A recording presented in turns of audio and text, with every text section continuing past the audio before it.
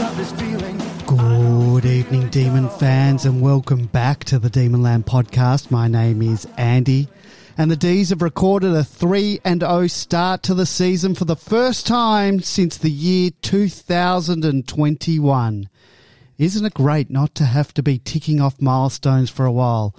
Having said that, the Demons and Jake Bowie are now on a 10-game winning streak. Only 10 more to beat the club's 19-game winning streak set between 1955 and 1956. Joining me tonight, long-time Demonlander George. Good evening, George. Good evening, Andy. Good evening to Binman. Good evening to all our listeners. 3-0. So are we heading the same way as we did in 2021? And the big question is, with 4 of last year's finalists in the bottom 7, is our draw all that hard ahead of us now?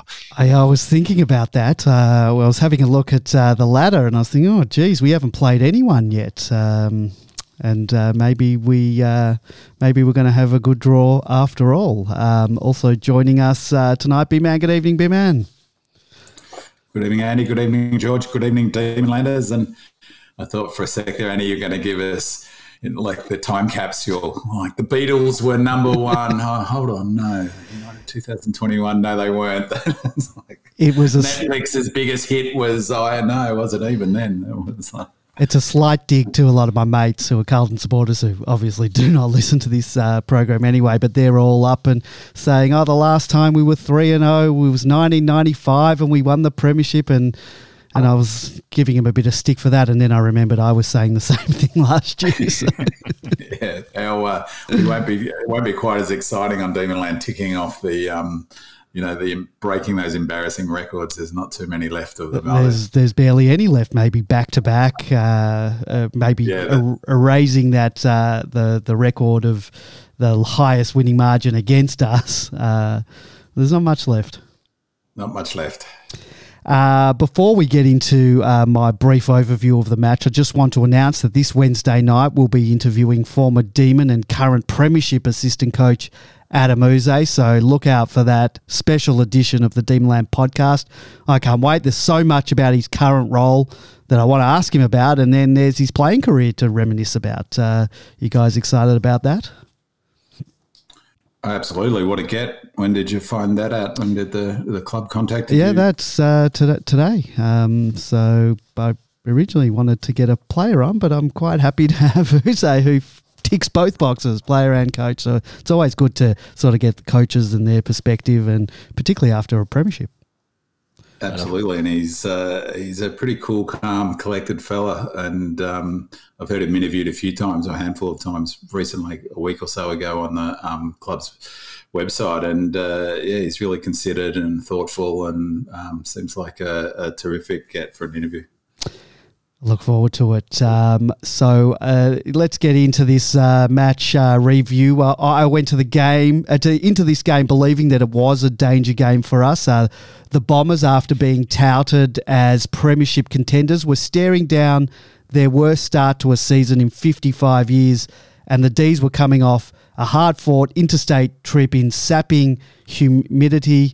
And we were coming into the match almost unchanged off a 6-day break to add insult to injury, or should I say insult to the health and safety protocols. Just hours before the game, before game time, we learned that our premiership spearhead, big, bad, bustling Benny Brown, otherwise known as BBBBB, has to pull out of the match after discovering that he's a COVID close contact. He was replaced by Sam Wiedemann, who would be under pressure to perform on the big stage. And as you can imagine, my nerves about this match being a danger game, they go completely into overdrive. And during the first quarter, that anxiousness was replaced by frustration, because the match could have and probably should have been well and truly over by quarter time. We dominated the quarter, but we could not get any reward for the efforts and put on some scoreboard pressure.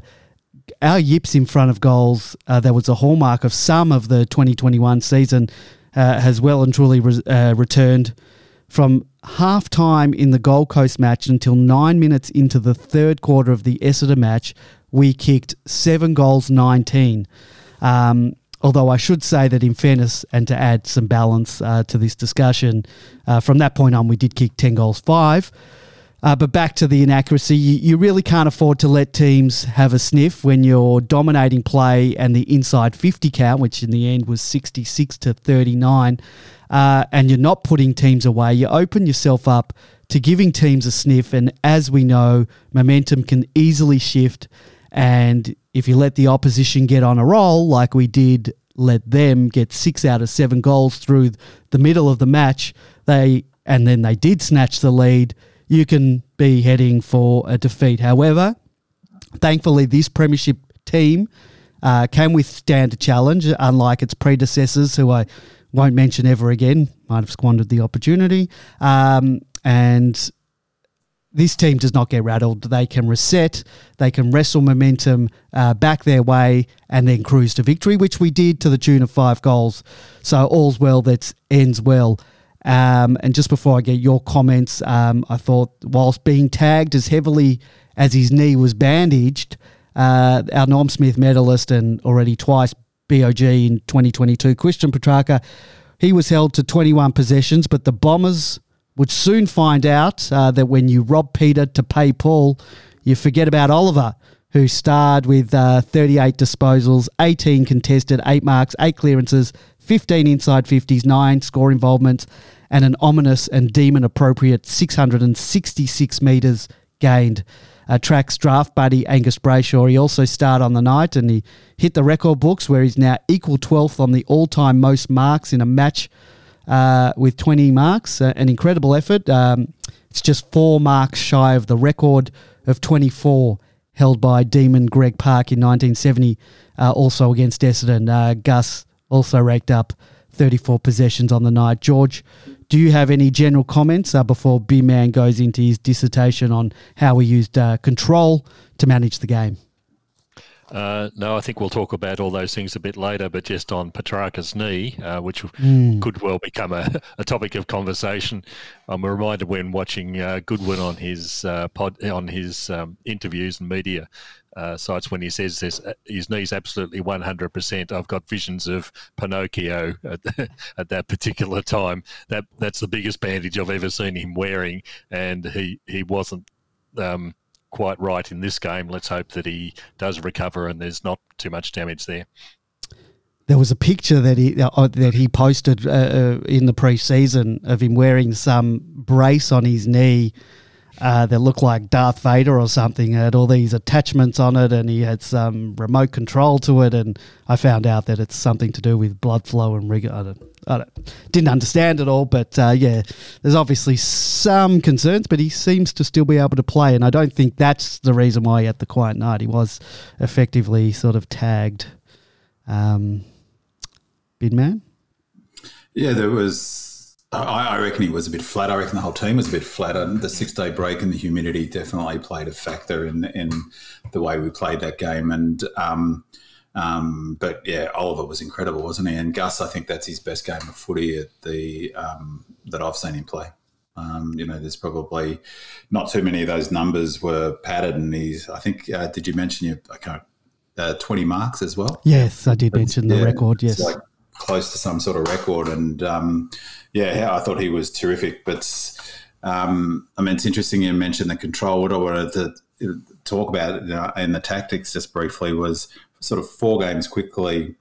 The analogy that we used a few times last year was basketball was a sort of analogy that could apply to the way we play footy and the importance of pacing. And the other one was rowing, that idea of being able to up the rating and put teams away. And I think that's something we do, that sort of surge football that we've got that ability to do. And there's a few clubs now that it's everyone's sort of all the teams bar Hawthorn probably that are sort of on the rise, and people are talking about Collingwood, Carlton, and who's the third one? So Collingwood and Carlton are bringing this pressure game to the fore and territory. And the way to think about that, I think, is the sort of wet weather footy. An analogy of wet weather footy is, you get distance and then you try to trap it down and keep it down your end. And that's what Melbourne and Masters about. It was really interesting about the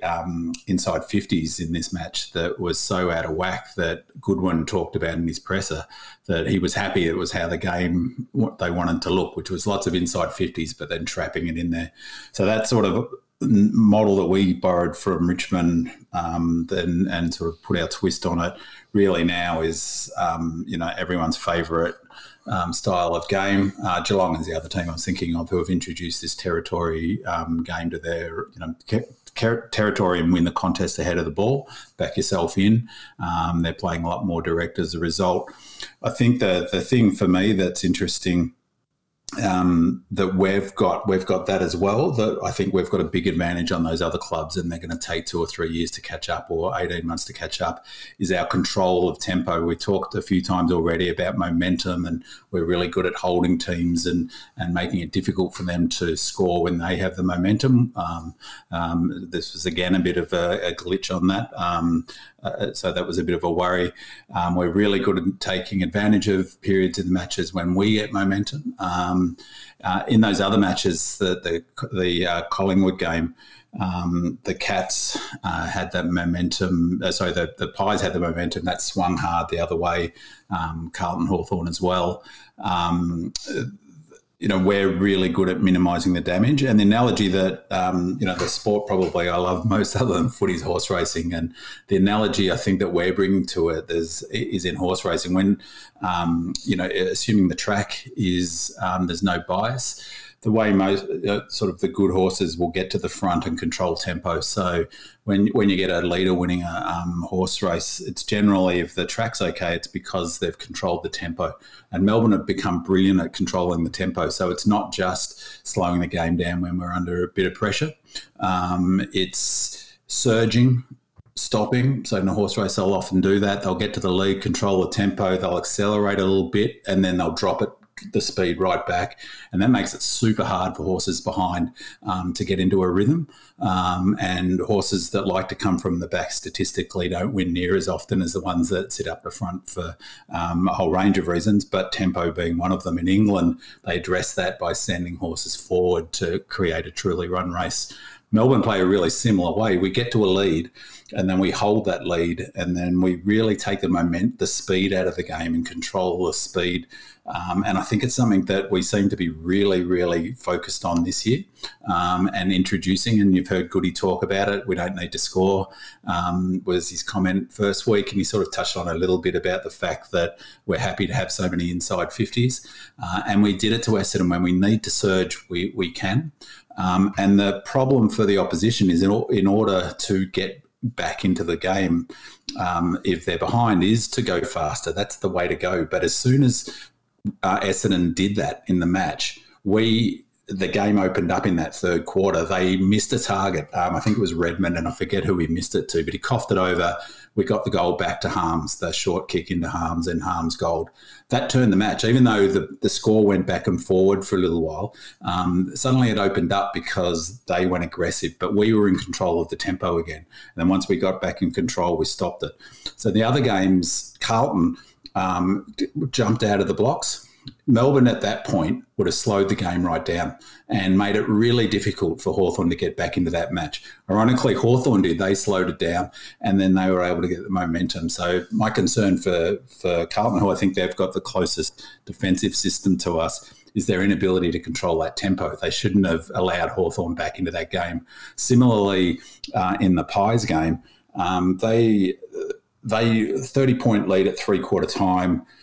The Cats come out, fired up, had been terrible on contested ball the whole match. They score the first couple of goals. Melbourne in that moment would not have tried to score more, whereas Collingwood kept on going fast the way they'd gone the whole match. Okay, got them to a 30-point lead. They kept on trying to go fast. Melbourne would have taken the heat out of that game, and it's not as simple as just saying, we'll take the heat out just for that moment. They would have used the tempo to make suddenly 5-6 minutes goes past. It gets down to 18, but they never slowed it down and they got rolled over the top. That's I think that the advantage we've got at the moment is our ability to not just score when we've got the momentum, not just hold oppositions from scoring, but actually, like that analogy of the horse racing, control the tempo of the whole match.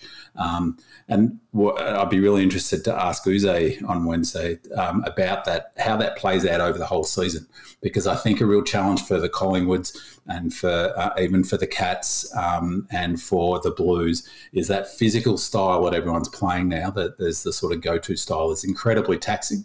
Our model is incredibly taxing as well. I think that tempo style has the advantage within the match of frustrating the opposition and being the team that actually controls how the game looks. Goodwin talks about that a lot, about the game looked how we wanted it to look.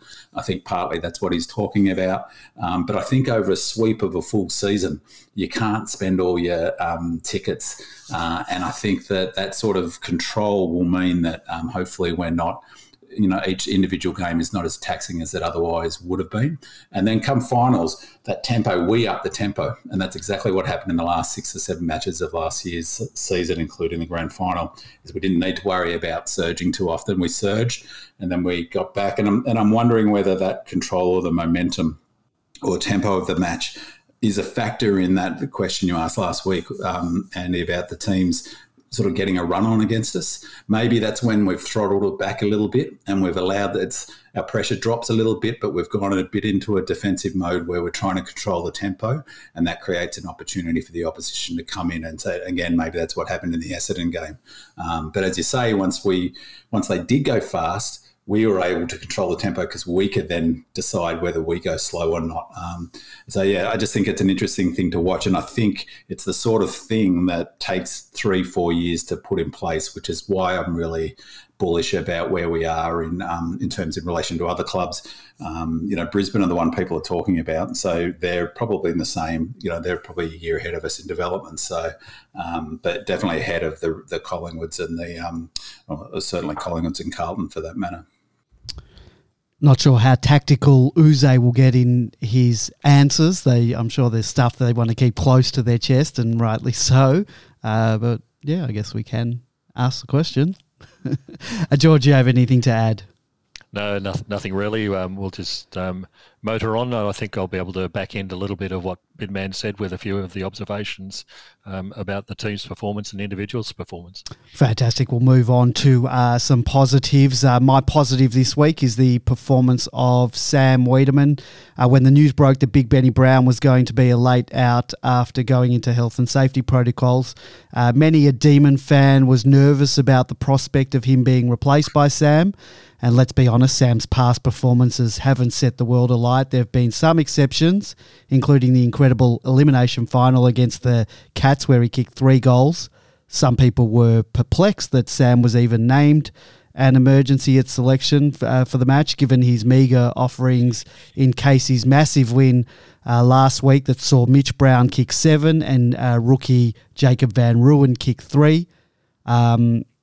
Given the Weed has been training as a relief ruckman all summer, it did make sense to have him as the emergency, as he can easily cover multiple positions as relief, including key forward and ruck, as well as allowing someone like T-Mac to go back if it's a key back that's a late out. So I can understand the selection there.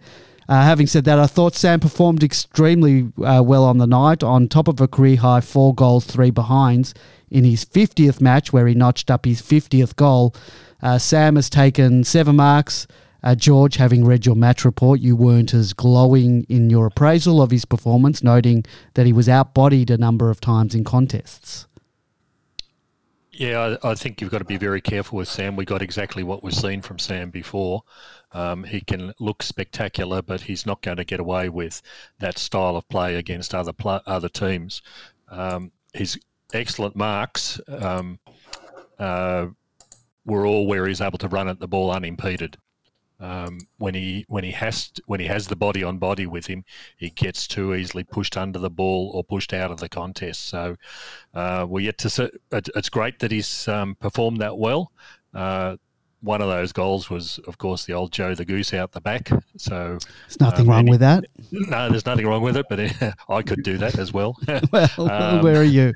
You're sitting in the stands. But yeah, you've got to be very tempered about what he's bringing to the side. I don't think he can replace Big Ben Brown. We'll talk about that later on in the thing. can he perform the same role in the same side with T-Mac in there? I'm not sure. So we can only wait and see. He's the one who's got to be able to produce it consistently, and that's the whole point. It's no use doing it for one game. Well, let's talk about this now. Bin Man, if Big Bad Benny Brown is back this week after not being able to train, and he'll only be able to travel on the day of the match, does Weed hold his spot? If so, do we go 3 tolls in the forward line, or does T-Mac make way? What's your feeling on what will happen at selection table if Ben Brown is able to play? So let's say Ben Brown does go in. I've got a feeling that, let's say Ben Brown plays, but I have a feeling they won't select him. But I don't know why. I mean, if he's ready, I guess they'll play him. So let's say he's going to play. The question, I think, we know that Goodwin doesn't make changes to winning sides out of turn. That's the way he's been consistently doing it for a long time now. The sort of caveat to that is that obviously injury, and then the other caveat is that the must select players who come back in will always come back in, won't they? So when Lever's fit, he'll come back in, and so when he comes in, Tomlinson's likely to come out. Ben Brown is in that category. I'd say him, at the moment we've got Salem out of the team, Ben Brown out of the team, Lever out of the team. Petty. And Petty out of the team. And I think all 4 fit that category. And there's probably only 10 to 11 players who do, and there are 4 of them. All 4 will come back in. So Ben Brown comes back in, Tall's got to come out. So it's Wiedemann or T-Mac. And for me, the question is, T-Mac's been statistically down. His weakness in this match, I thought, was that he didn't do what he's generally pretty good at and bring the ball to get the ground. They probably, I don't know what the numbers were in terms of, but they had at least half a dozen intercept marks down back, I think, or at least 4 or 5. Yeah, they took quite a few good marks. 2 or 3 against him, which is unusual. But the question that you don't see, we don't know, we don't have the numbers. It's harder to assess. I guess if watching at the ground is a bit easier, and I couldn't get to this game. Again, Bin Man, you got to take that membership hat off. MCG on the weekend, but just not for the Friday night game. So for the wonderful effort by the women on the Saturday. It's the sort of thing you can't see on television. So you guys are better placed to be able to answer the question. Is the amount of running that T-Mac does. His role is to get up and down the ground, is to provide an outlet kick from the half-back flank, to mark it at 70 metres out and get it deep, to make a contest. So the question is, I think, can Weed play that role? Does he have the tank to get up and down the ground? If the answer is yes, then maybe he's fortunate and he's got his window of opportunity and it's open. It's interesting that they did choose to select him, because in many ways Mitch Brown was the obvious one, and I bet Mitch Brown would have preferred to get selected than get knocked cold against the Bombers. So. I think T-Mac will get selected because he's played his role. He didn't have a great game on the weekend on those numbers, and probably hasn't had a great game, although he had a good game in the first week going back. There's nothing to suggest that he's not playing his role. So I think the other maxim for Goodwin is he's loath to make changes to winning teams, and he won't change players who are playing their role. If you hear him in the presser, he's pretty consistent. Player X played his role. Anyone he's asked about, it's the first thing he answers to any question about how a player performs is whether he's played his role or not. And so the question at selection will be simply that, I think. And if that means Weed gets dropped off the back of a 4-goal, then so be it. And I think the context, though, that's important for that is that people might jump up and down about, that's not rewarding performance. Well, Mitch Brown kicked 7 goals and Wiedemann had a bloody mare the week before in the VFL. So if you're going to be consistent on rewarding performance, well, then Mitch Brown should have come in as the leading forward than Wiedemann. Yeah, but I explained why Wiedemann was selected as an emergency. He does cover more roles, including that ruck. If we have Gawn or Jackson go into health and safety protocols, we need a guy who's been playing or training as a relief ruck. So that's true. He does cover more positions, including allowing T-Mac to go in defence and him coming in. So I can understand that. George, I know we're not in ins and outs yet, but I thought it's relevant to talk about this now. Isn't it nice the position that we're in, that we've got options available to us? Other clubs will be going, he comes in straight away. There's no question about it. We're concerned about the excess of talent that we've got available in these areas. I'm glad I'm not on the selection panel this week, because we've got the same problem down back as we've got up forward. We'll talk about that one later. The other consideration with Brown is, and other teams, Goodwin alluded to it in his presser today as well, is that because of the COVID protocols, Brown actually hasn't been able to train or be with the group. The earliest he can contact the group is actually on game day.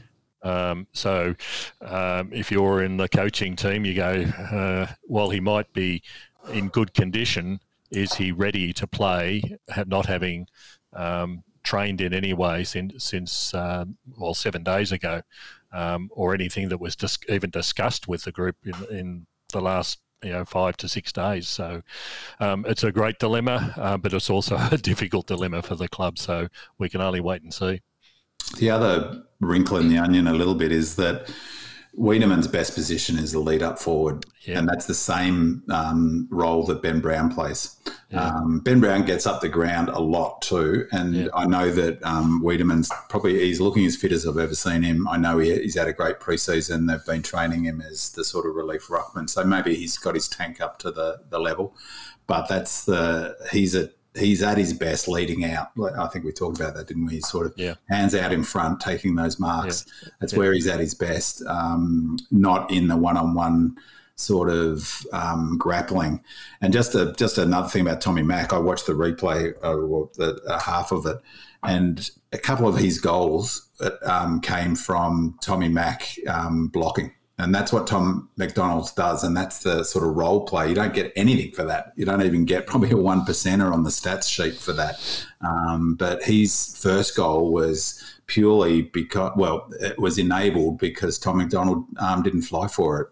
He sort of went up with a half effort to not give the free kick away, and creates space. And that's the role he plays for Ben Brown as well. So it'll be interesting to see which rein they pull.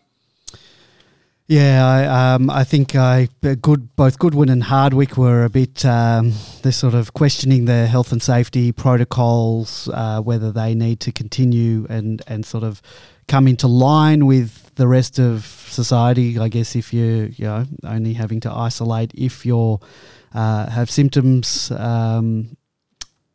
I guess that might be looked at the AFL because that's not the case yet in Victoria, though, is it? No. Yeah, so I don't know what Goodwin's on about there. I thought from April 1st, or have they changed that? Unless you're a close first joke, mate. I thought you're only a close contact. Well, I thought the close contact. As far as I know, it's 7 days for a close contact. And there was talk about it changing, but so it didn't change.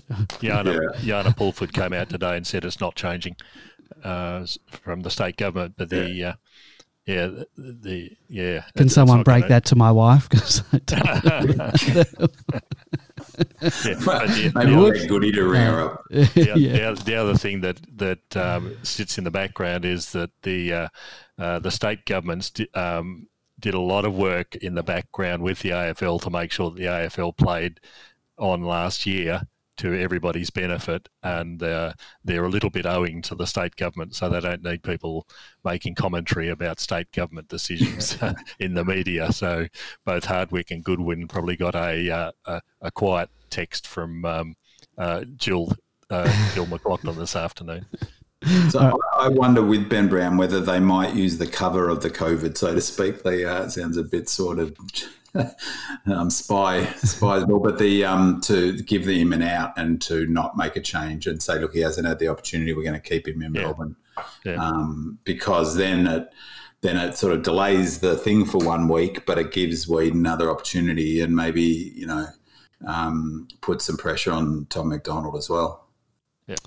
All right, we'll move on from that. George, your positives, talk about the systems and the Wingers Club, or Yeah, we'll talk about the systems in particular.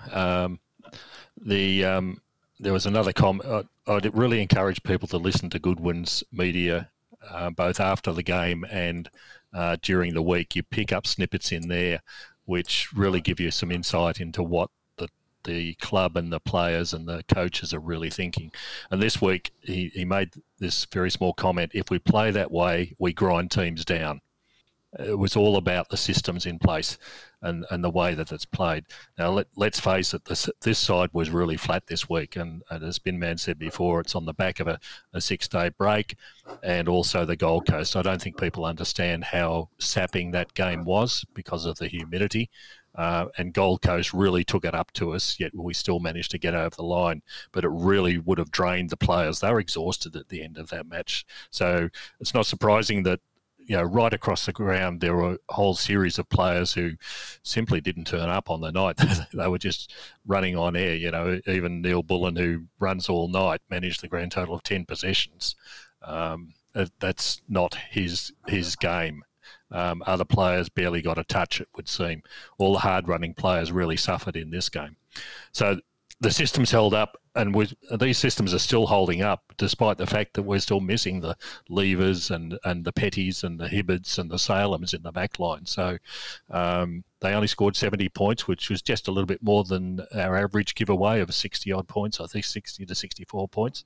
So everything that we did held up really well. For me, that was a real sharp contrast to what Essendon was putting up.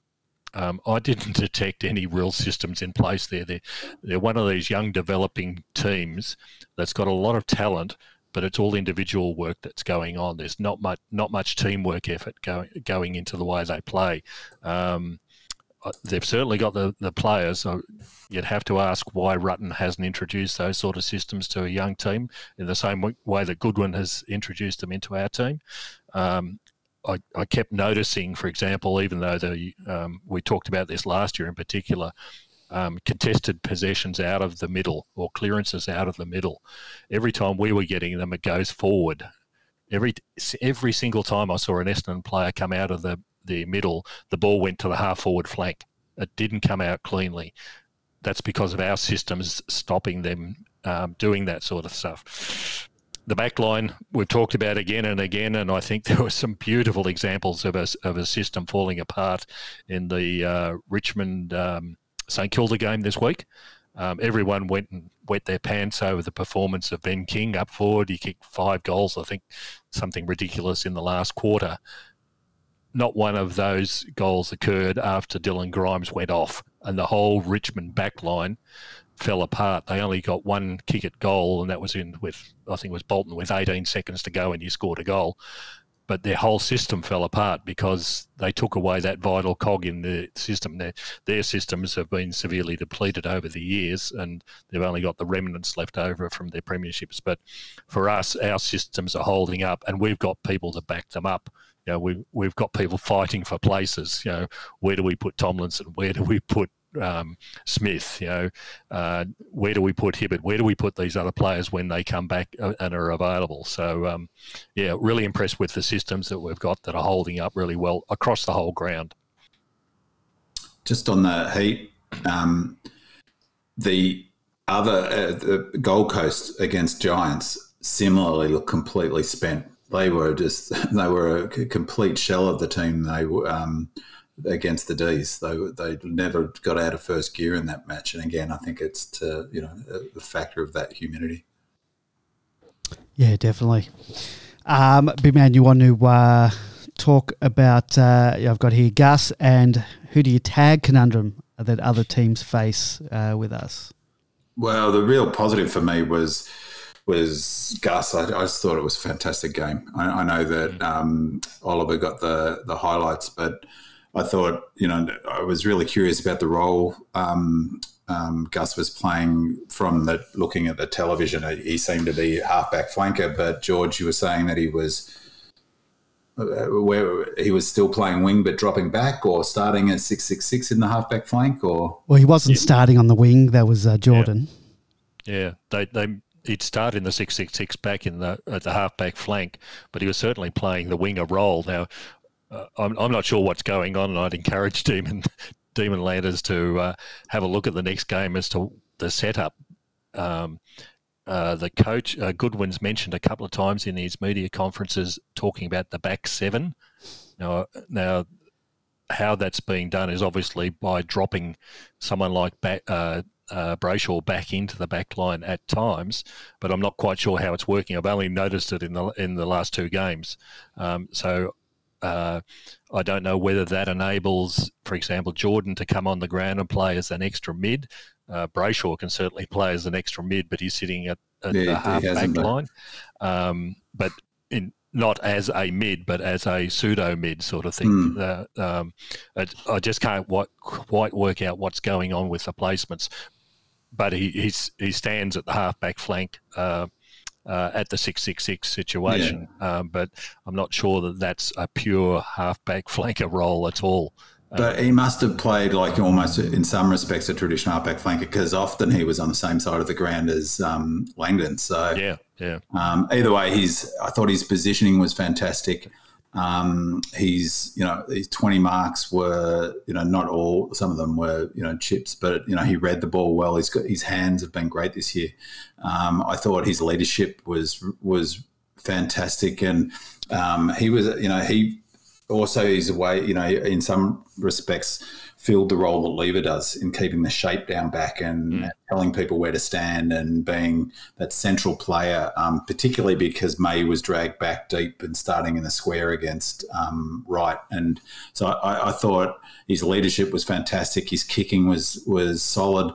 I love it when he's kicking off his left foot as well. I think the best game he's played for the club, and he was every bit as influential as Oliver.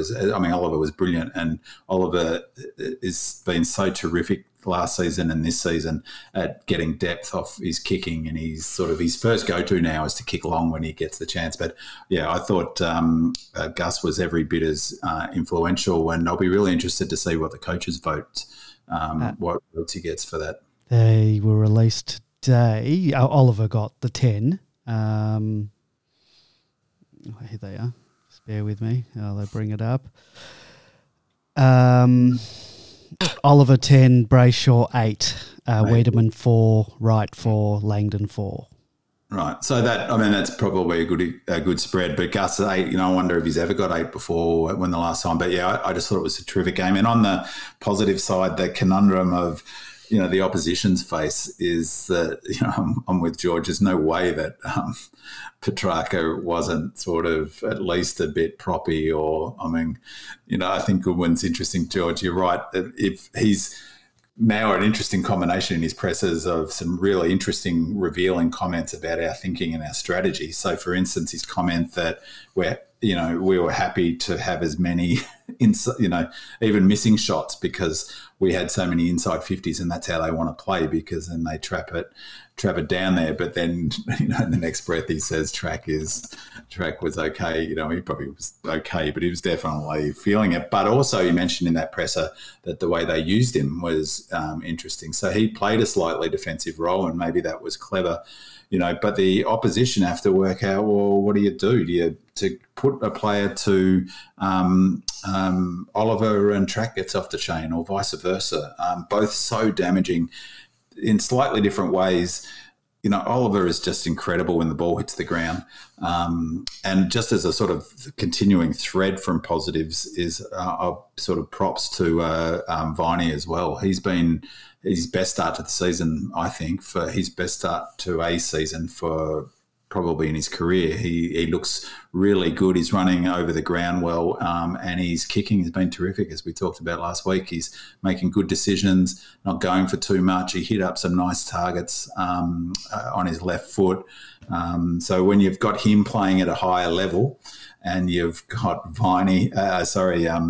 Track and Oliver, you're spoiled for riches, and you can also throw Viney onto one of their more damaging players, or as Goodwin seemed to be suggesting, you can mix and match and have Petrarca playing a more defensive role.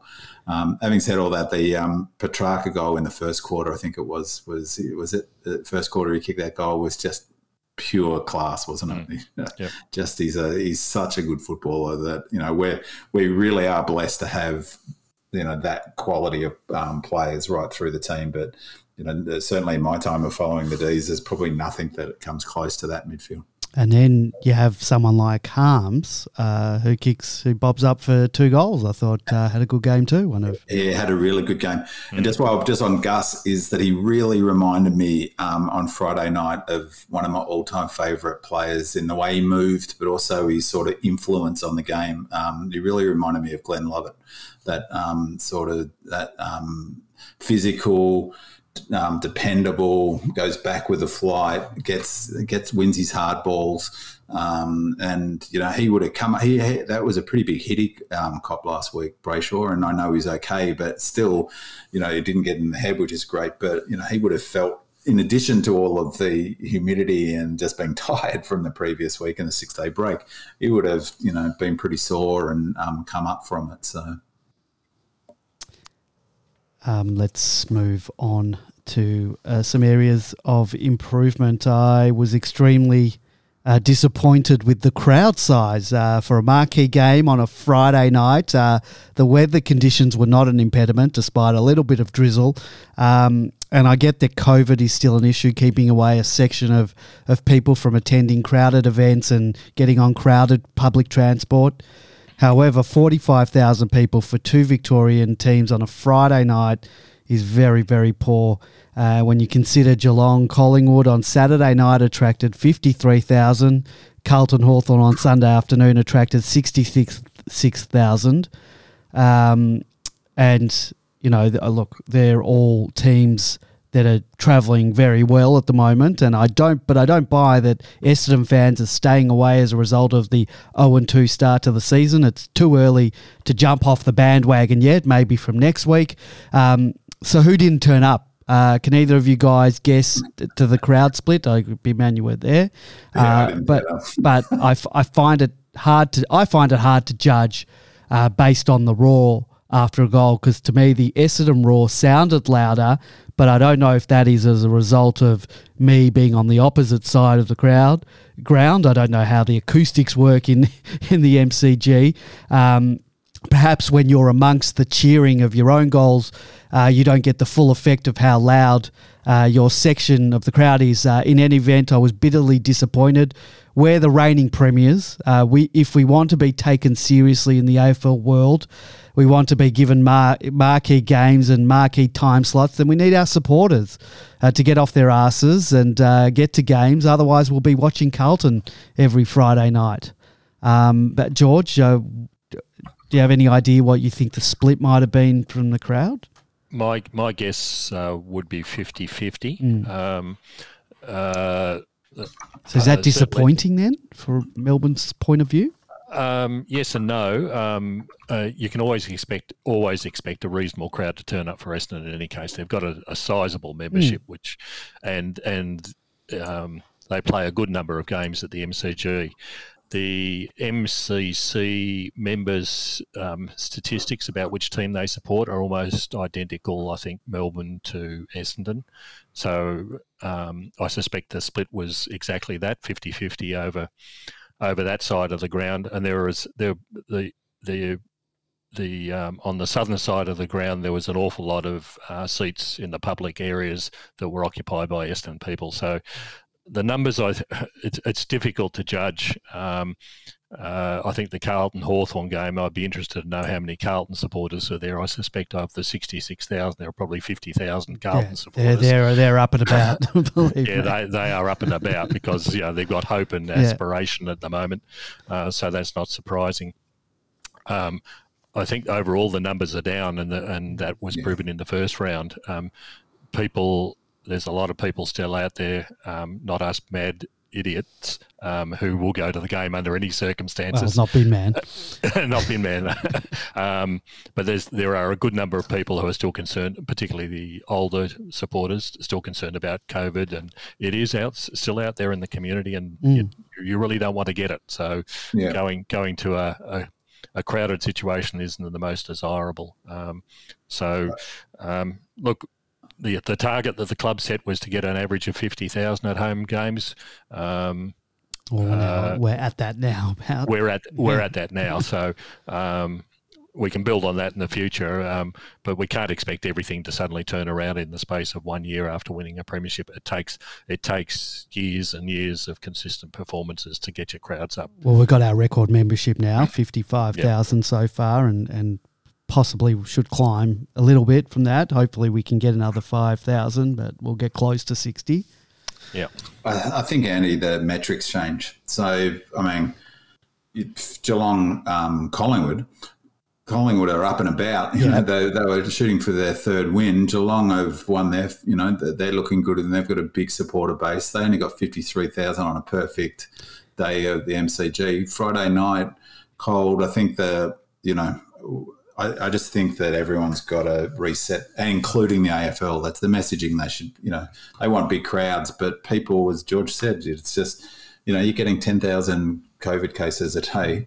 People aren't going to want to go to the footy. But there's also the practicality on any given day of this 10,000 people contracting COVID. Well, that's maybe 100,000 people who are suddenly, or 50,000 people who are in isolation they've just discovered and can't go to the footy, like me in the first round. So that's going to always have be a factor, I think. So I think that, that if at all this season, the numbers won't get back to where they might have been historically till near the end of the season when, maybe we're in spring and the COVID cases have gone down. So I just think that, I think things have changed with that, and everyone's got KO, I guess, or sort of access. And if you're umming and ahhing and, you end up staying home. So I just think that's the way the world.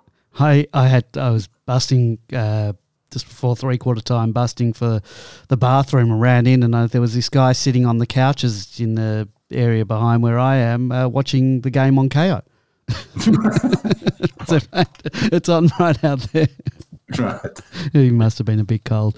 Yeah, the other thing that might be a consideration, and particularly for Friday night's games, is the city's devoid of office workers at the moment. And will be for a long time. I heard something like only 15% of offices are occupied in the city. It's just incredible. So people who used to go to work, go after work, have a couple of beers and head to the game no matter who was playing, they're just not there. And that's the difference between, maybe another 2,000 to 5,000 people coming through the gate. Yeah, I guess neutral supporters staying away. Yeah.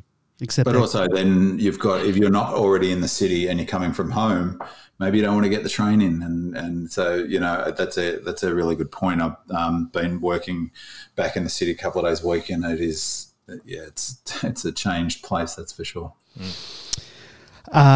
George, you got goal kicking and Hunt and A&B. We talked a bit about goal kicking, so unless there's anything else you want to add, you can. Yeah, it sounds like beating a broken drum in this case, isn't it? Andy covered most of it in the introduction. It's just the same again. When we've got the opportunity to really put sides away, particularly in the first quarter, this week I counted 5 set shot misses. Now, only one of those, which was Fritsch's, was from the 50-metre line. Everything else was inside 50. And pretty in the corridor. Yep. 25 metres out in front, Wiedemann missed. It's just, and the other ones were sort of, again, 25 to 30-metre shots and missed. If we get those 5, instead of being 3 goals, 5 in the first quarter, or 8 goals, game's 8 goals, over. 1, sort of, and the game is over. Yeah, absolutely, completely over. Even then, we sort of struggled on a bit. We were 4 goals. We were actually 4 goals 10 until Harms kicked his two goals to put us back in front and keep us in front. But 4 goals 10. It's going to come back and bite you unless we can improve this. I don't know what can be done about it. It's just the set shot kicking. I just don't know what can be done about it. But if it improves, if we kick accurately like we did in the grand final, we saw what we're capable of. We just blow teams away completely. But if we continue with this, we're going to open the opportunities for some team at some point. I think the rest of our kicking has improved, as in field kicking. So field kicking's much, much better. Yeah. So, would like to see that. 1 sec, B-Man, did you want to add anything there? Oh, I did. Yeah, it's frustrating. We missed some dead easy ones this week, and it was like, they went through a patch. You think, well, Wright's gone back and slotted it. He was kicking everything and until that last one. So, like if we kick, like I was saying with my sort of horse racing analogy, our ability to get in front then surge is incredible. Like that's probably the most exciting thing about watching the Ds these days, is that when we decide to click it up a bit and surge and increase our rating, we can be devastating, but that's where if we're accurate, we can be super devastating. So we take full advantages of those 5-6 minutes where they consciously seem to go harder. Then I don't think any team can stick with us in that period. So, but you've got to kick them, don't you? You've got to put them through, as we did in the end. So we came good in the end, and we kicked pretty accurately near the end of the game, and suddenly we get out to a 30-point lead, or 30-point win. So there's the not 19 points as you had in your match report. Yeah, George, sorry. You shaved. You gave us a haircut there. Yeah. There's the accuracy police on their way. That's right. That's good that somebody's reading it. Yeah, someone pulled me up on that on social media. I didn't dob you in. It was a typo. Typo, though. That's always the way. If you make a mistake, typo, sorry. Yeah. Just before George finishes up his negative, I might jump in with my negative, because I think, George, you speak to this point that I thought the negative was... they're improvements, not negative. An improvement, that's right. Sorry, Andy. That's trying to be positive here. There's no prize for fourth these days. None. The improvement was that they seemed to flood back, apparently. I couldn't see that on the thing. You guys will have seen it at the ground, but which I thought was really unusual. I thought Essendon were putting in place a system, George, which is why I had them on the rise, but they seemed to default to a very defensive mindset right from the get-go, and made it flooded back, made it really hard for us to clag up our forward line, which is not the mentality of a winning sort of team, but I guess that's also a function of fearing going down 3-0 against the juggernaut. But is they scored 50% of the times they went inside 50, and that was the response to what Goody said. He was asked that question, and that was when he said, well, we're happy with the number of inside 50 because that's how we want to play, which was a funny answer to that question, because it they're not quite the same things. But I think that's definitely an improvement. That was unusually high. They scored 70 points for a team that was pretty defensive for the whole match. They got to 70 points, which is, above that 60-point threshold that we like to keep teams under. 50% is a pretty high rating, of a better team with those things when we lose that match. And then sort of related bit was the space that Wright had to lead into. And I know, George, that you were going to I thought that was unusual. That looked funny. And Gus played a role, and no Lever. That's the thing about having Lever and Petty in the team. They take turns zoning off and filling that space and making it really difficult. But it really stood out a couple of those leads were pretty much straight up the ground, where he had a big pocket of space to move into. That was one sort of improvement. And again, the issue that you flagged was 6 out of 7 goals again. So, sorry, George, I just knew that you were sort of going to touch on them. So, go take it away, George. Yeah, we'll bring this out next week when we talk about zone defence. And I think what Bin Man observed was the same as at the ground. It wasn't just Wright. Stringer also got a couple of opportunities doing exactly the same thing, leading into these gaps which were left. Now, the problem that I saw was that people like Hunt and Neil Bullen weren't playing zone defence. They were guarding grass or trying to guard a player. And a couple of times you'll notice on the replay, they're looking sideways at where did Wright come from. Well, he just runs straight past you, because you should be standing off your man to deny him if the ball was going to be kicked to him, but also to deny the corridor. that didn't happen on the Bowie side, for example. It's all about your placement and learning how to play in a zone defence in exactly the same way as you do in basketball. You have to move. You don't stand still. You have to cover your teammates, and in a couple of cases, I'm afraid Jayden's let players get far too loose, and this week it was not covering off the space in front of the leading forward. So when we talk about who might go out next week, I think we've got a couple of we've certainly got one candidate, I think, who might find himself on the outer. Yeah. We'll talk about that one later. I thought he had a pretty good game, actually, Honey. I take your point. I mean, I think that's his. Yeah, I take your point, but I do think that it was showed a bit. Finally, having our back, 3 of our stars out of our defensive back half. That's got to be a factor. And Nibbler, I mean, it's a bit tough on him. I mean, at one point, I thought he could have gone back in the hole, but he would have got smashed. Yeah, but that's the job. But they won't kick it into the hole if you're standing there. Yeah, that's the whole point. I mean, I think, you bring Salem, Petty and Lever back in. Yeah, because they know where to place themselves and stop that opportunity being created. And the other thing that the fans in the crowds they come out and say, May had a terrible game. There's nothing you can do about a player who's leading into uncontested space. No backman can stop that sort of thing. It's a zone defence. It means that everybody has to pull their weight. May's role is completely different. It's not to stop a leading forward. That's the job of the guys who are sitting out at the half forward line. And on May, he had in the first quarter when really, again, we could have been, what was it? It's 3-5 at the end of that quarter. Easily could have been 5-2. We could have put the game to bed, as you suggested.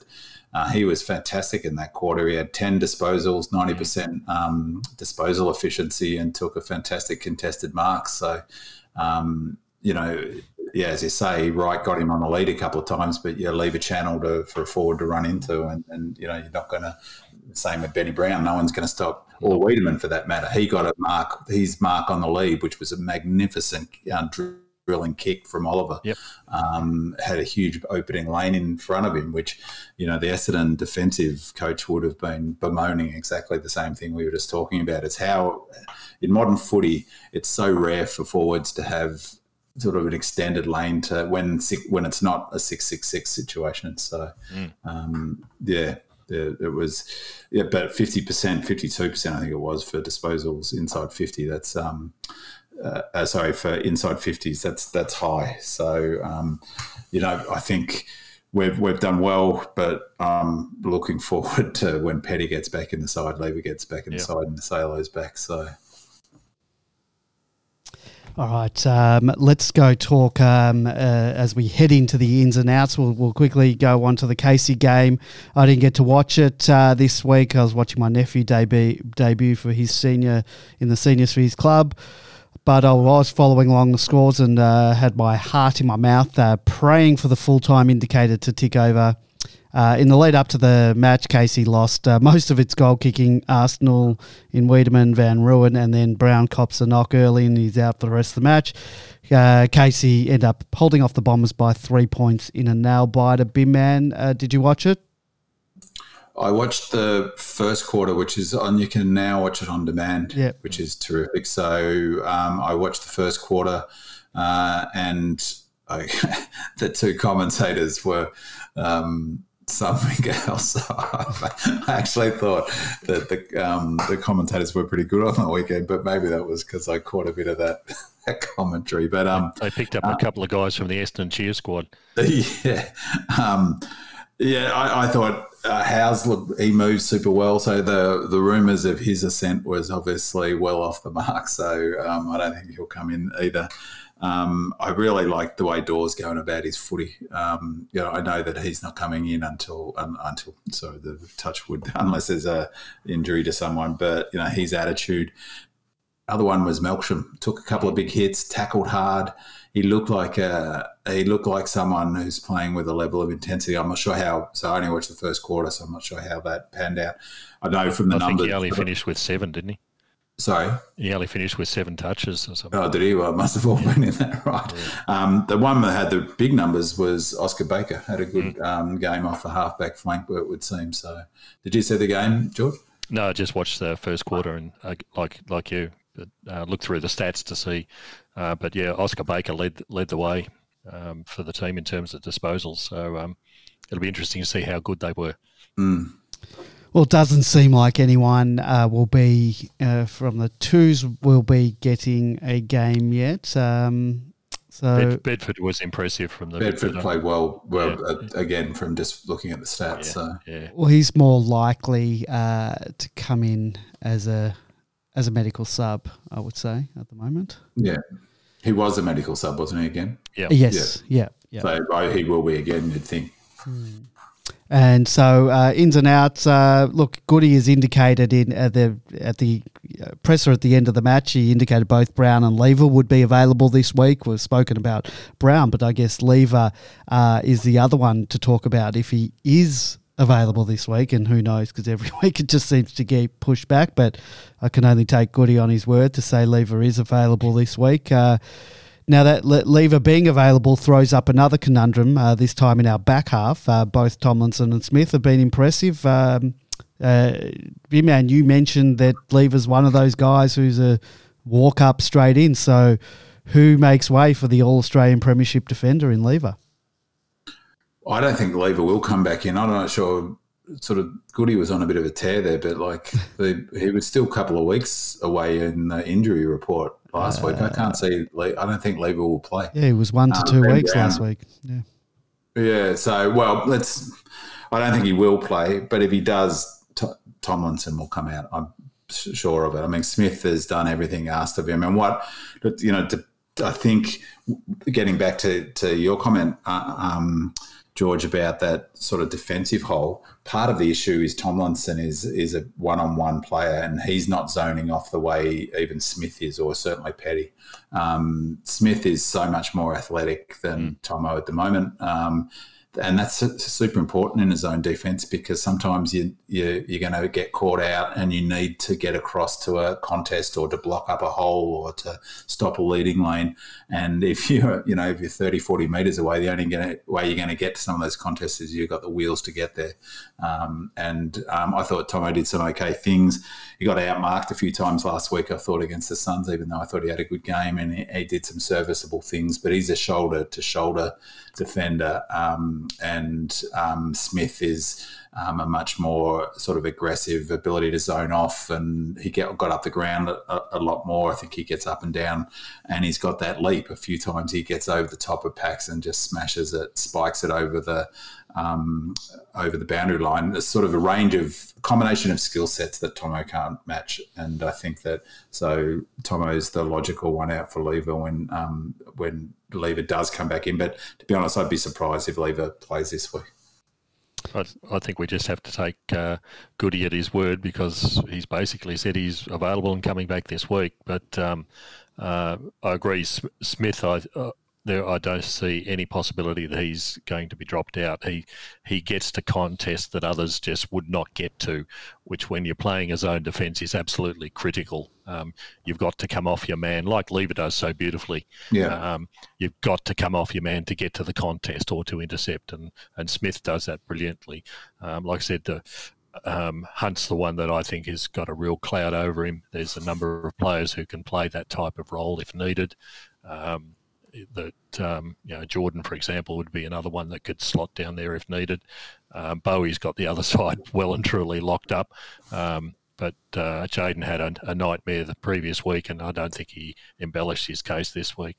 No, I thought he played all right. I mean, he's best when he's running and carrying, I think. So it's playing to his strengths. I think if he plays at that level, he's in till either Hibbo or Salo comes back, I think. So I can't see – it's not Goody's MO to make an unnecessary change down there. He will say quite rightfully, well, he's part of a backline that's been every bit as miserly as last year's backline. So, I thought he did a couple of nice things, but taking a point about his defensive positioning.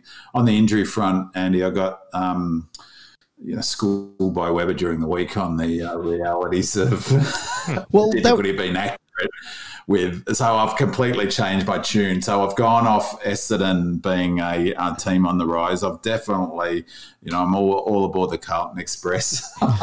Hawthorn, who I bagged, they're on the thingo, and I make a lot of comment about injuries, and I get shot down there by someone who's obviously more qualified than my Vibe energy. So I like what was suggested is that instead of giving the length, the 1 to 2, because as we've seen with Petty, he was 3 to 4 6 weeks ago, and he's now just come down to 2 to 3. And I bet you he's 2 to 3 again when we later in the week or whenever we see the thing again, or just.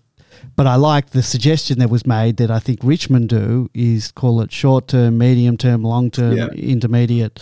I think that might be better for someone like you. But then again, even that is subject to someone being on the medium term or the short term for long term. So. No, I reckon. And the other, I think it was our PFC was suggestion, and it was that combined with what was the name? Combined with which group they're training in. So are they in the rehab group? Are they back with the main training, or are they're doing their own thing and whatever? To me, if those two bits of information would be enough. That's all I'd need in order to have some ability to make my own assessment of where they are on that path back to the team. At the moment, it's all over the shop. So, well, you'll be happy to know Picket Fence was at training today, and he said Petty was training with the main group and didn't look hampered by any injury. So he was listed last week as 2 to 3, which means now he's 1 to 2 maybe. And training unhampered. It's been going down to training, but I would prefer more sophisticated reporting from the club about likelihood of players coming back. But that's good. That is very good news. I meant to say this last week. While I mentioned Weber, I was a proud owner of one of his Triptychs. I think, is that how you say it? One of the painting of the photo, print of the photo of Viney picking up Viney, and Gus is in there somewhere too, wrapped around there. So it's a brilliant picture, and I finally got it home, and it's been brilliantly framed, and I shout out to Hang Up. I got it framed on the way down to the Casey game, and Hang Up down at Fountain Gate. Done a magnificent job. It looks absolutely magnificent, and I'm just about to hang it in the TV room for all the games I have to watch out and can't get to the game. But yeah, it just looks fantastic. So when I've got it on the wall, I'll put a picture on Demonland, and as I say, Hang Up did a fantastic job framing it, and it just looks magnificent. So Hang Up, of course, is owned by Demonland's own Joe Boy. Am I correct? Correct. Found a gay free plug, or actually you can pay us for that one, Joe Boy. And Bin Man, I'd trust Demonland track watchers over anything that comes out through the media or even from the club about injuries. And all power. Picket Fence's reports have been super, super entertaining, and good on him too. Yeah.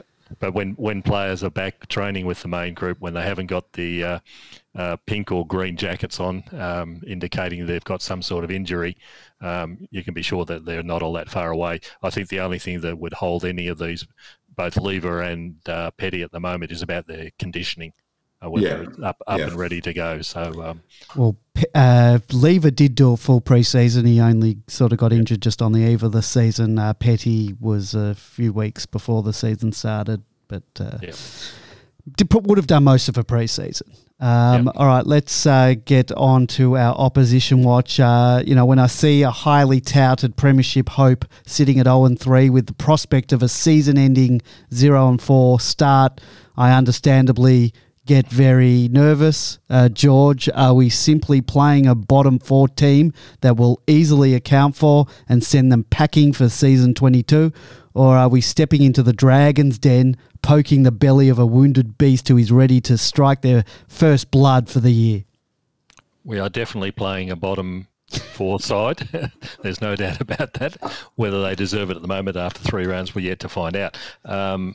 Look, I think Port are in a world of pain, mainly because I think of their playing list. They've been dependent on successful outcomes for a number of years from this older group of players that they've got, the Robbie Grays, the Boaks, and a whole stack of other ones who are highly talented players, but they're just not on the ground at the moment, and not having the same sort of effect. The other real thing that's affecting them at the moment is their injuries. They're missing Charlie Dixon up forward. Is he back this week? No. He is a test. Who knows with injuries? So who knows? Yeah, who knows? But he's a test and has been for some while. So I don't know how the Port Adelaide supporters would agree with Binman's ideas about dates. So they're in a worse situation perhaps than what we are. Charlie Dixon's out. May come back this week. Robbie Gray is exactly the same, a test. He's one of their major performers up forward. They had no Aliir. He's out for another 4 to 5 weeks. No Mitch Cleary, who's their fullback. No Orazio Fantasia, who's again another small forward match winner for her. Their fullback last week, Skinner, was injured with an ankle injury and was subbed out in the third quarter. So you can see they're missing fullbacks, full forwards, a lot of good players around the ground that they've depended on for a number of years. They're just not available. So short of some miracles occurring prior to Thursday night, they're going to be in the same situation. They were playing Adelaide this week. Adelaide have got an appalling list, absolutely appalling, and yet they managed to roll them to get over the top. So yes, Porter in a world of pain. I can't see them getting up sufficiently, particularly after losing that game. I think they'll be scarred by that game in the same way that we've damaged the Bulldogs and probably a few other teams on the way to our premiership. I don't have a great deal of time for Ken Hinkley. I saw him do some awful things with the team last year. There were obviously things that needed to be changed on game day, and he did nothing. But there will be plenty of Ports fans probably agreeing with me on that line. His job is really on the line at this stage. I'm not worried about the wounded beast. It's just the amount of the lack of talent that they've got on the field, and we've got without a decent back line, they're not going to be able to hold our forward line. Todd Marshall kicked 5 goals for them last week. Up forward, that's one player who Stephen May will account for very, very easily on his own, regardless of anybody else. So they're going to really struggle to get a score on the board that's going to get them over the line. Just a couple of things to add to that, George. I reckon there's a couple of really big flashing red lights, alarms, whatever. I just now need the alarm to come past for the effects at Port. And two things is that defensively they're quite a strong, under Hinkley they've been quite a strong footy team. They've considered to have a good defence, but they haven't got a good defensive system. Their defence is their ability to play tough man-on-man footy, and they never really have developed that sort of zone defence, and particularly the one Melbourne have done with that, the way it's so fluid, and so they haven't got that. But they've been pretty good defensively, a bit like GWS. They play good man-on-man footy when they're on. But the two flashing bits of or the flashing light concerns I'd have is Port, because they both point to the same problem, which is not so much a lack of talent, but a significant drop in effort, because any defensive system, modern footy requires all players to be switched on and doing a lot of running, a lot of disciplined running, is that they're like number 18 or something in the league for scores conceded from the back half. Hawthorn just destroyed them from the back half in a number that actually is a really rare number now. Is most clubs, like Melbourne, we're incredibly difficult for teams to transition and move it down the ground. We set up so well ahead of the ball, as Richo keeps saying, and behind the ball. And but Hawthorn in the week before were like a knife through butter. That was, to me, that's a lack of that's a real lack of defensive gut running, which speaks to a mind thing. And then defensively, like last week, even at the end of that game, they were leaving, speaking of lanes, they were leaving all sorts of spaces back there, which means that their half-back flankers, their half-forward flankers, their mids weren't pushing back hard, which again is in a crucial must-win game, you can't go down 3-0. That speaks to their heads not quite in the game. That's an effort-based thing. I take your point about the who they have on the park, but with a reasonable effort level, they should have won that game. I watched the second half; they were in control of it. They missed. That was a good example, Andy, of the problems of missing gettable shots at goal. That's what cost them in the end. They should have put that game to bed, but I'd be really worried if I was Port fans because their intensity is down. And the other one is for under Hinkley. I mean, again, as I talked about at the top, the big thing at the moment is contested footy. Everyone, Collingwood #1 contested footy in the AFL at the moment. And you can see it on the ground. It's infectious. Port of mid-table now. Like a top 4 contender isn't mid-table in contested ball differential. So that again speaks to a psychological sort of thing. The question I'd have if I was a fan is, are we up for the fight? And the answer at 3-0 would have to be not. And what a horror for them to come back to be playing Melbourne. Melbourne will be psyched for this match. Not that we aren't for any match, but I think that there'll be games where I'll be interested to see whether there will be games where we don't play as much tempo footy and we look to surge and put teams away. And I get the feeling there are a couple of clubs that we don't like and Port's one of them. So maybe we'll surge in this game and put them to bed for good. Yes, I hope so. Let's move on. Our women's team into their first ever AFLW Grand Final. The Demons made history in the first AFLW match played at the MCG, and after a slow start, they were very impressive and took a nice lead before almost squandering it and fighting it out until the final siren. George, do you want to give us a quick review of that match before we preview the upcoming Grand Final against Adelaide? And B-Man, sure. You can chime in as well.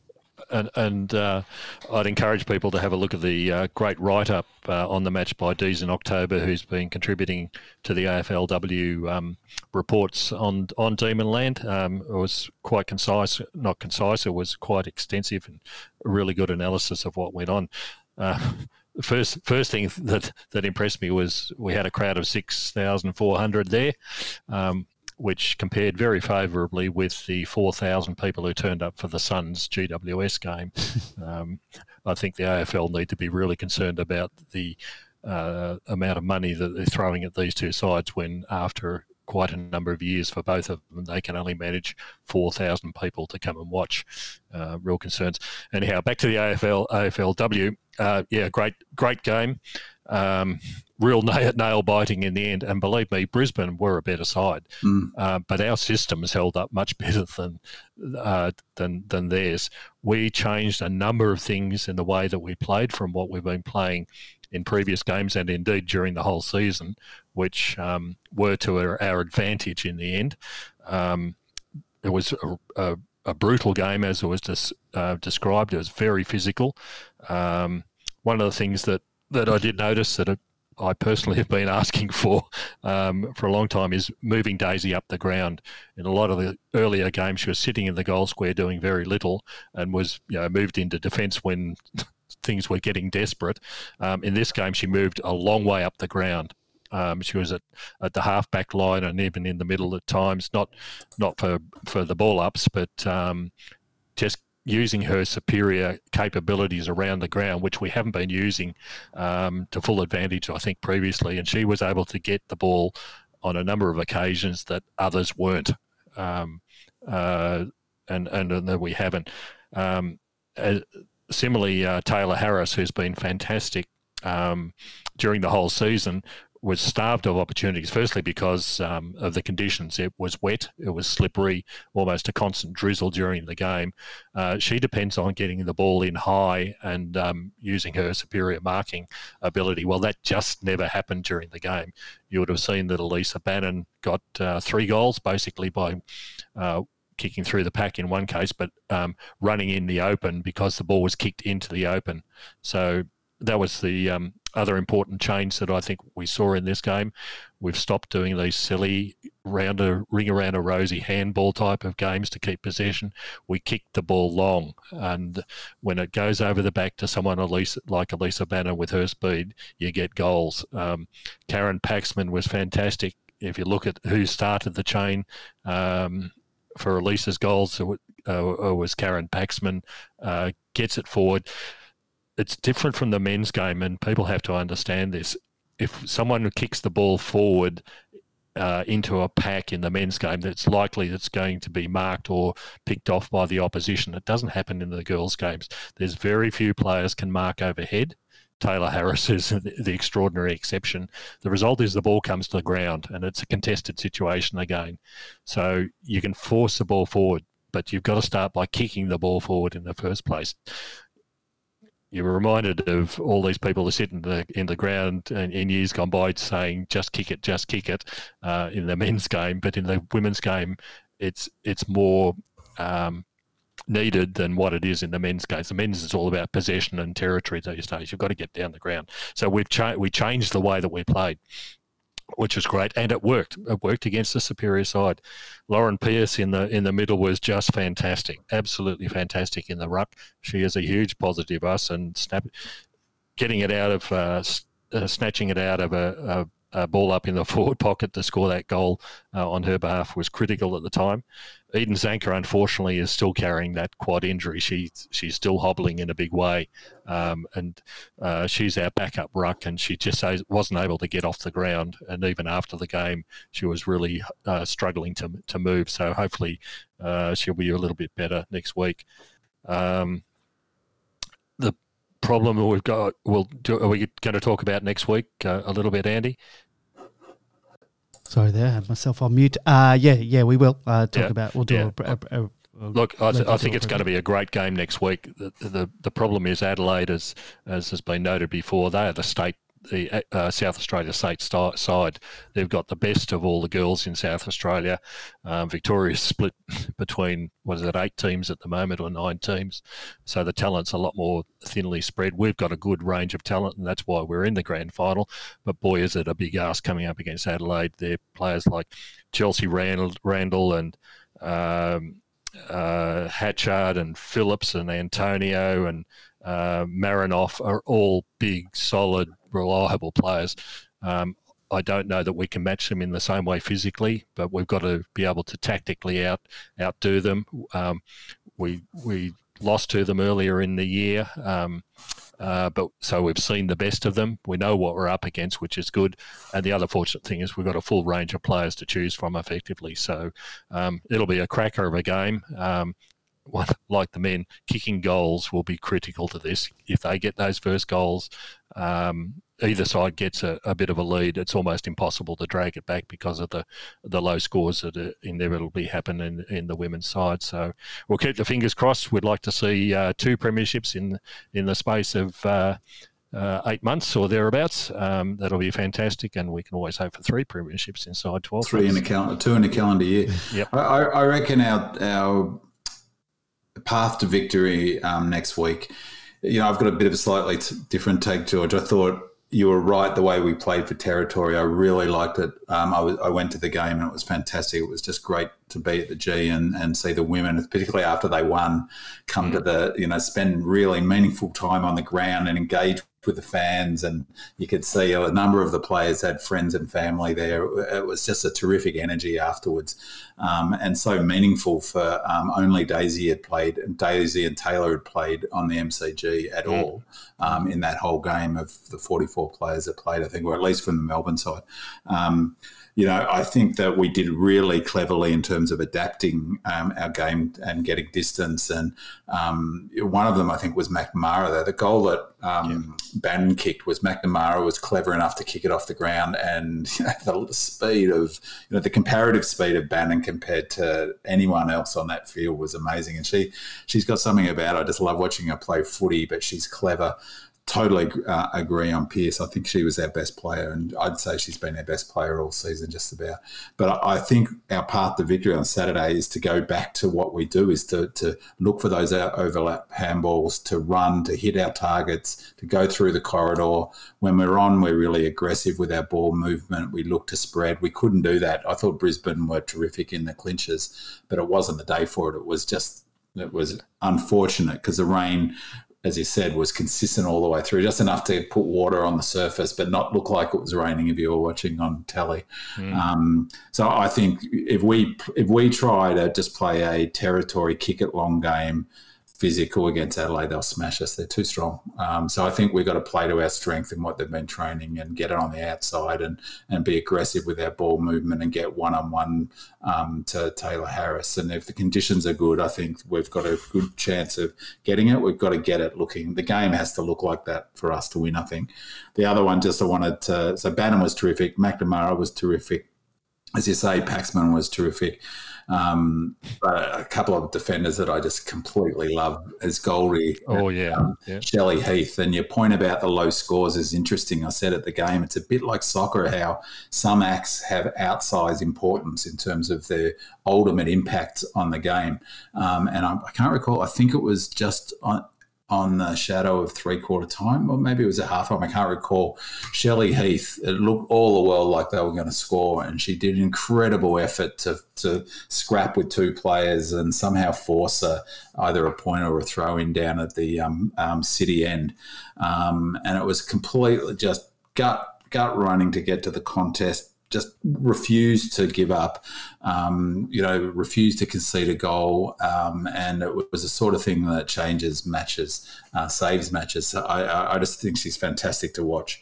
And it was great that she made the All-Australian team. So, and Goldie too. Yeah, Gabby Colvin did a similar sort of save right in the goal square as well.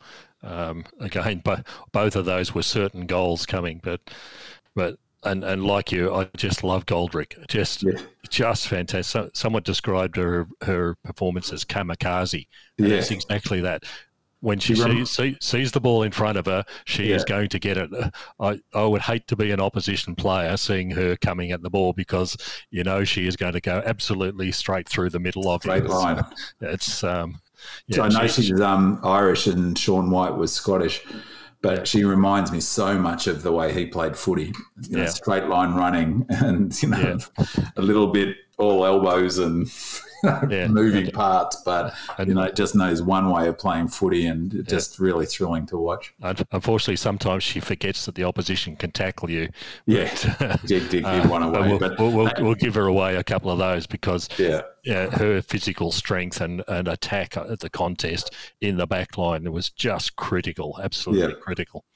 And the other thing, just quickly, that they've got to do next week is they've just got to deny Phillips the ball. I mean, she's, I think, the best player that I've seen play AFL. I mean, Daisy probably is. Daisy had, picked up the ball and half volley just in front of where I was sitting, and she's such good skill. But Erin Phillips is just both an incredible athlete. I think Daisy too, but I mean, they're both stars. But you can't give her a sniff.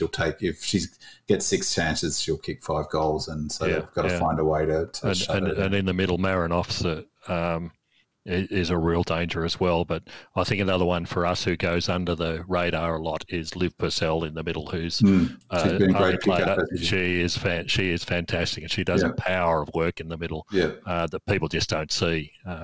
Maybe Westy will get a tagging job. Yeah. If Westy could kick, she would be one of the greatest pickups. But she's one of the worst kicks that you can imagine. She can't kick either foot, so it doesn't really matter. But she had, for someone who came from the VFL, she has slotted right in, and so much talent there. She is an absolute extractor of the ball. So great to have her in there. Well, the forecast for both the men's on Thursday night and the women's on Saturday is perfect. It's Thursday, the day's 23, but should be clear, and 18 sort of as we play, 19, 18 degrees when we play, perfect conditions. But the women's is sunny, and it might be a little too hot because it's 27, forecast of 27 degrees, but that might be a little bit later because I think we're playing at 12. Is that correct? 30, I think. Yeah, it's about 24 degrees at that time. So maybe perfect conditions, yeah. But it'll be heating up as the game wears on. All right, well, let's hope we are celebrating a premiership next week. Well, there is a massive week coming up on Demon Land. Wednesday night, as I mentioned earlier, we'll be interviewing former Demon, current Premiership assistant coach Adam Uze, and I cannot wait for this. So many questions about not only his current position at the club, but he also is one of my personal favourite all-time Demon players. We'll release the interview on Wednesday night. And we'll be back next week, hopefully celebrating another Demon Premiership and a 4-0 start to the 2022 season. Go Demons. Go Red Legs.